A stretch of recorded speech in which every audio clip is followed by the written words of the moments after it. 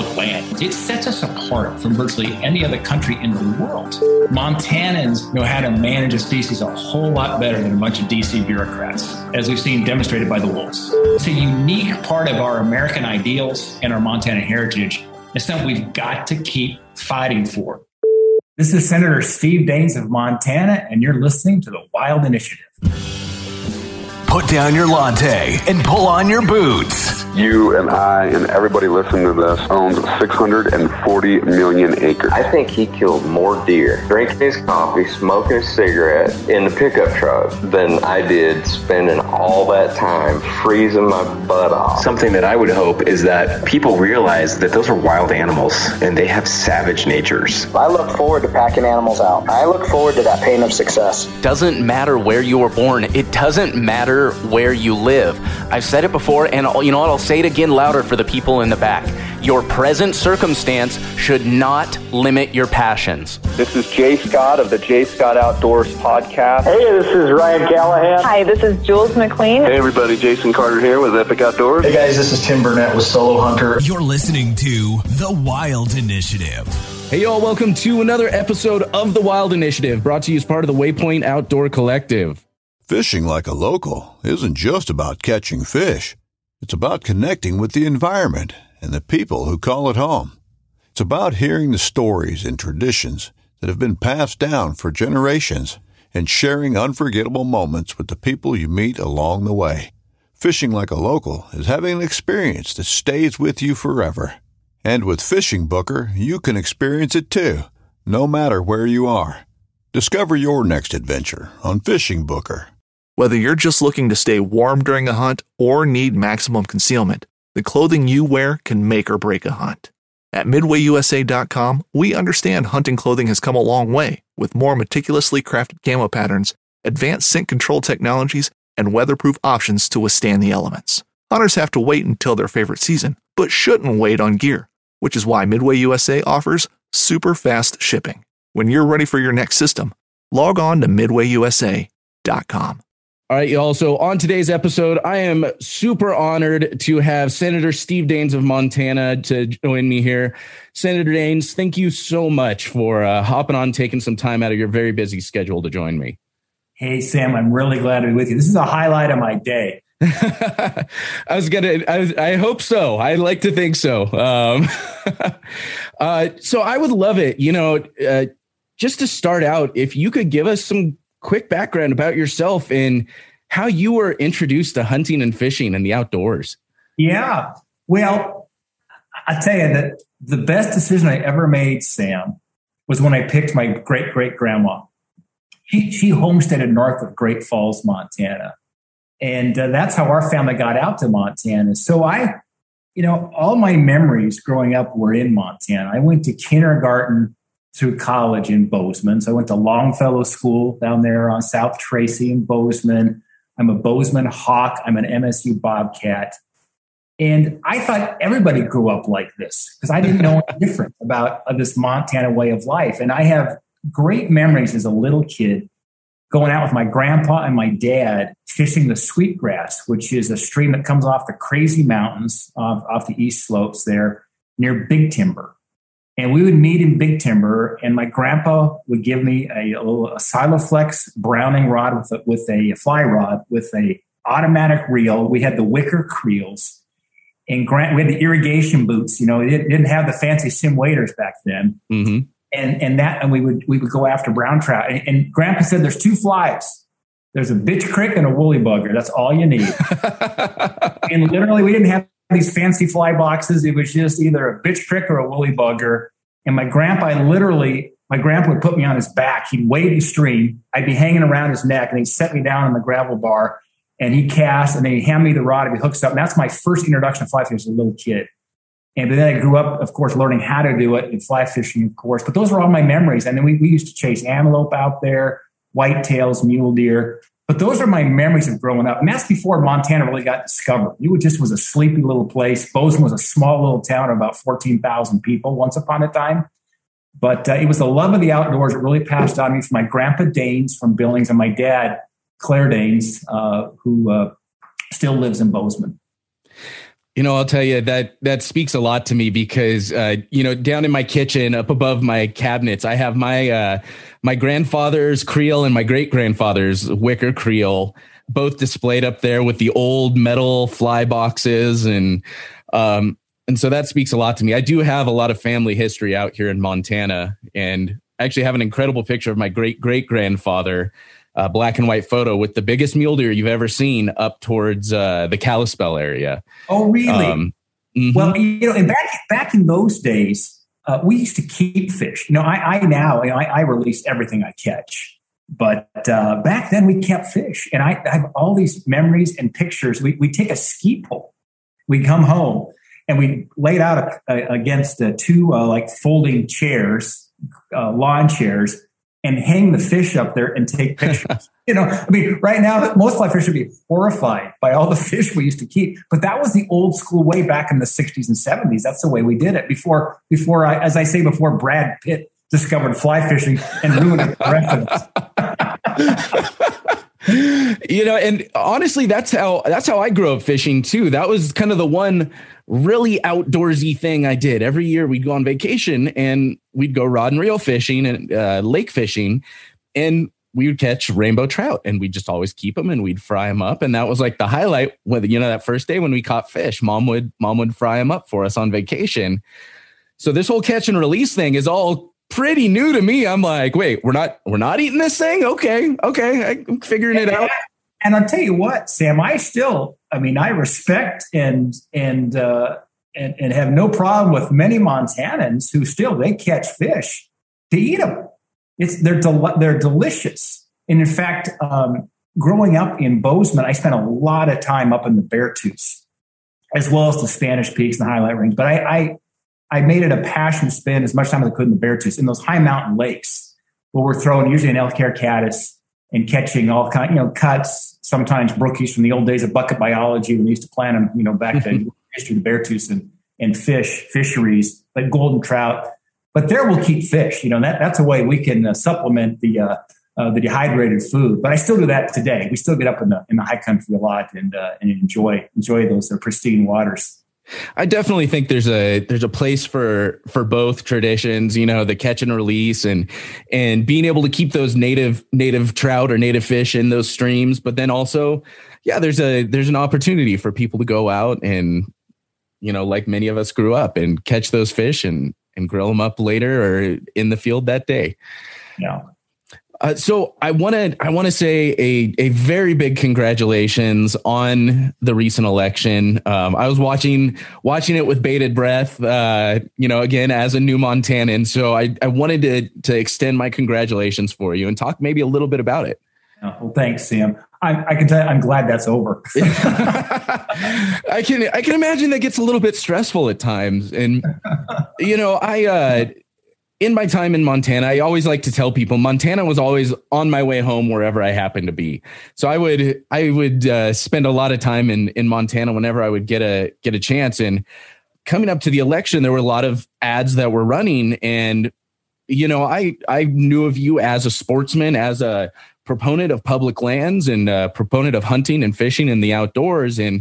But there was a lot of ads that didn't seem to fit that narrative, that were coming out against you. And I'd love it if you could maybe talk about some of those and really clear the air, about your history with public lands and the outdoors, and kind of confront those ads, if you will. Yeah. Well, first of all, Sam, I think after we saw the results of the election last fall, we were very thankful and grateful. We had a 10-point win. I don't think anybody saw that coming. We had a very convincing victory against a very tough opponent. Governor Bullock was a very popular governor. He never lost a race in his political career. And we were very thankful for a solid victory. I think it probably shows, Sam, that those attacks just didn't work. It just didn't fit with where I think most Montanans knew where I was at in my positions and, frankly, my record. And, one of the things we have as a real gift as Americans and as Montanans is public lands. It sets us apart from virtually any other country in the world. You go over to Europe and people can travel and see the castles and the chateaus and eat some nice food. But I tell you what, if you want to get out and enjoy, you want to fish or you want to hunt, that is reserved kind of for the kings and the queens. I mean, that's that's the reason we had a revolution in our country here. This idea of America, freedom, and frankly, our public lands. That we are still a state like Montana where a mom or a dad or an uncle or an aunt, grandpa or grandma can go down to Walmart or Bob Ward's or Sportsman's Warehouse and buy that elk tag over the counter and literally within a half hour be at a trailhead or somewhere and on public lands hunting or fishing. That's a remarkable heritage we have, and we must protect that. We never want to turn Montana into the land of the rich and famous where only they would have access to the amazing topography we have in our state.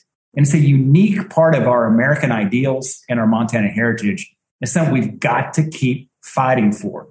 And we still have millions of acres of public lands in Montana that are inaccessible to the public because of the nature of sections and the fact you can't corner cross and so forth. And so there's other battles we will continue to have here to get access for sportsmen and women to more of our public lands. And I have seen that, I saw that victory as a huge statement, like you said, I kind of had to laugh at those ads. They were just so ridiculous. You have the very dramatic music and then the guy at the end with his bow and arrow and saying, "Oh, I'm a real sportsman." I'm like rolling my eyes at this. I'm like, look at his record. Look at the things he's done. So, I want to thank you for being such a huge advocate for sportsmen and women here in the state of Montana.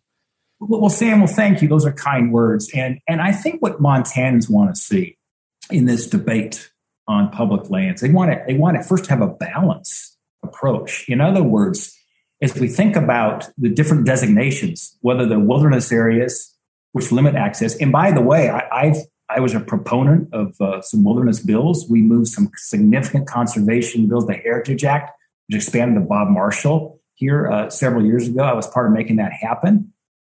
And my wife and I and our family, we love enjoying the wilderness at times. Throw a backpack, never have to worry about a motorized vehicle. There's something very special about wilderness.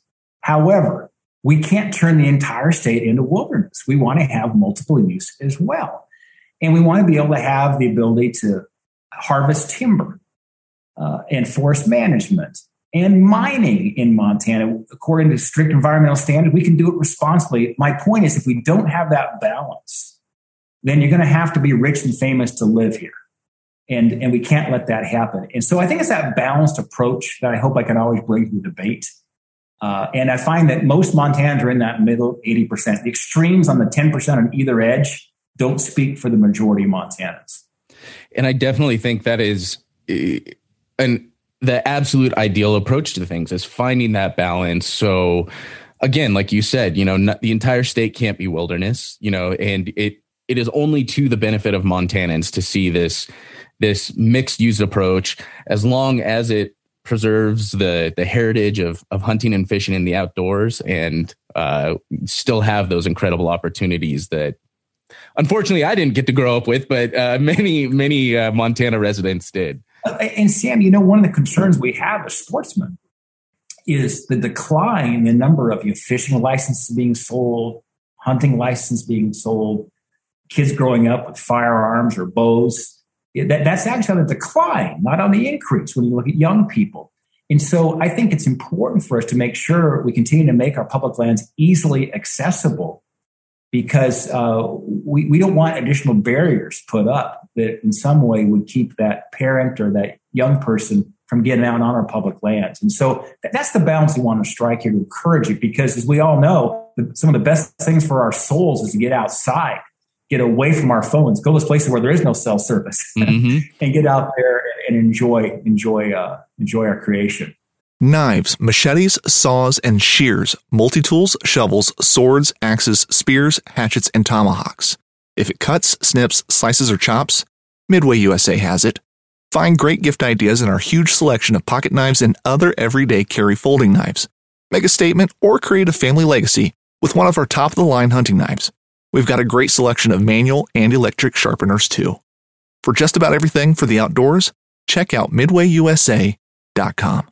Hunting boots are a critical component of any successful hunt. Whether walking a short distance to your blind or trudging miles through rugged terrain, your feet are carrying the load. Without the right boots, you could give up early and lose out on that trophy just over the ridge. At Midway USA, we make selecting boots for your next hunt easier. With just a few clicks of a mouse, you can decide on what's important, like waterproofing, insulation, size, width, and savings. For just about everything for shooting, hunting, and the outdoors, check out MidwayUSA.com. So on the topic of your advocacy for sportsmen in our government, in our legislation, I recently just watched actually your questioning during the nomination of Representative Holland for Secretary of the Interior. And I've got to say, I've not seen anyone that has fought so hard. Your questioning, I feel like, really revealed her unpreparedness to address these issues that are so critical to sportsmen in the United States. I really appreciated your questions about the Endangered Species Act, delisting of grizzly bears in particular, and really your push to let science be the science and data be what directs rather than emotions and partisan legislation. You know, it's kind of a flashback to where we were with the wolves years ago, when the wolves were reintroduced to Yellowstone Park in 95, and they set specific recovery targets.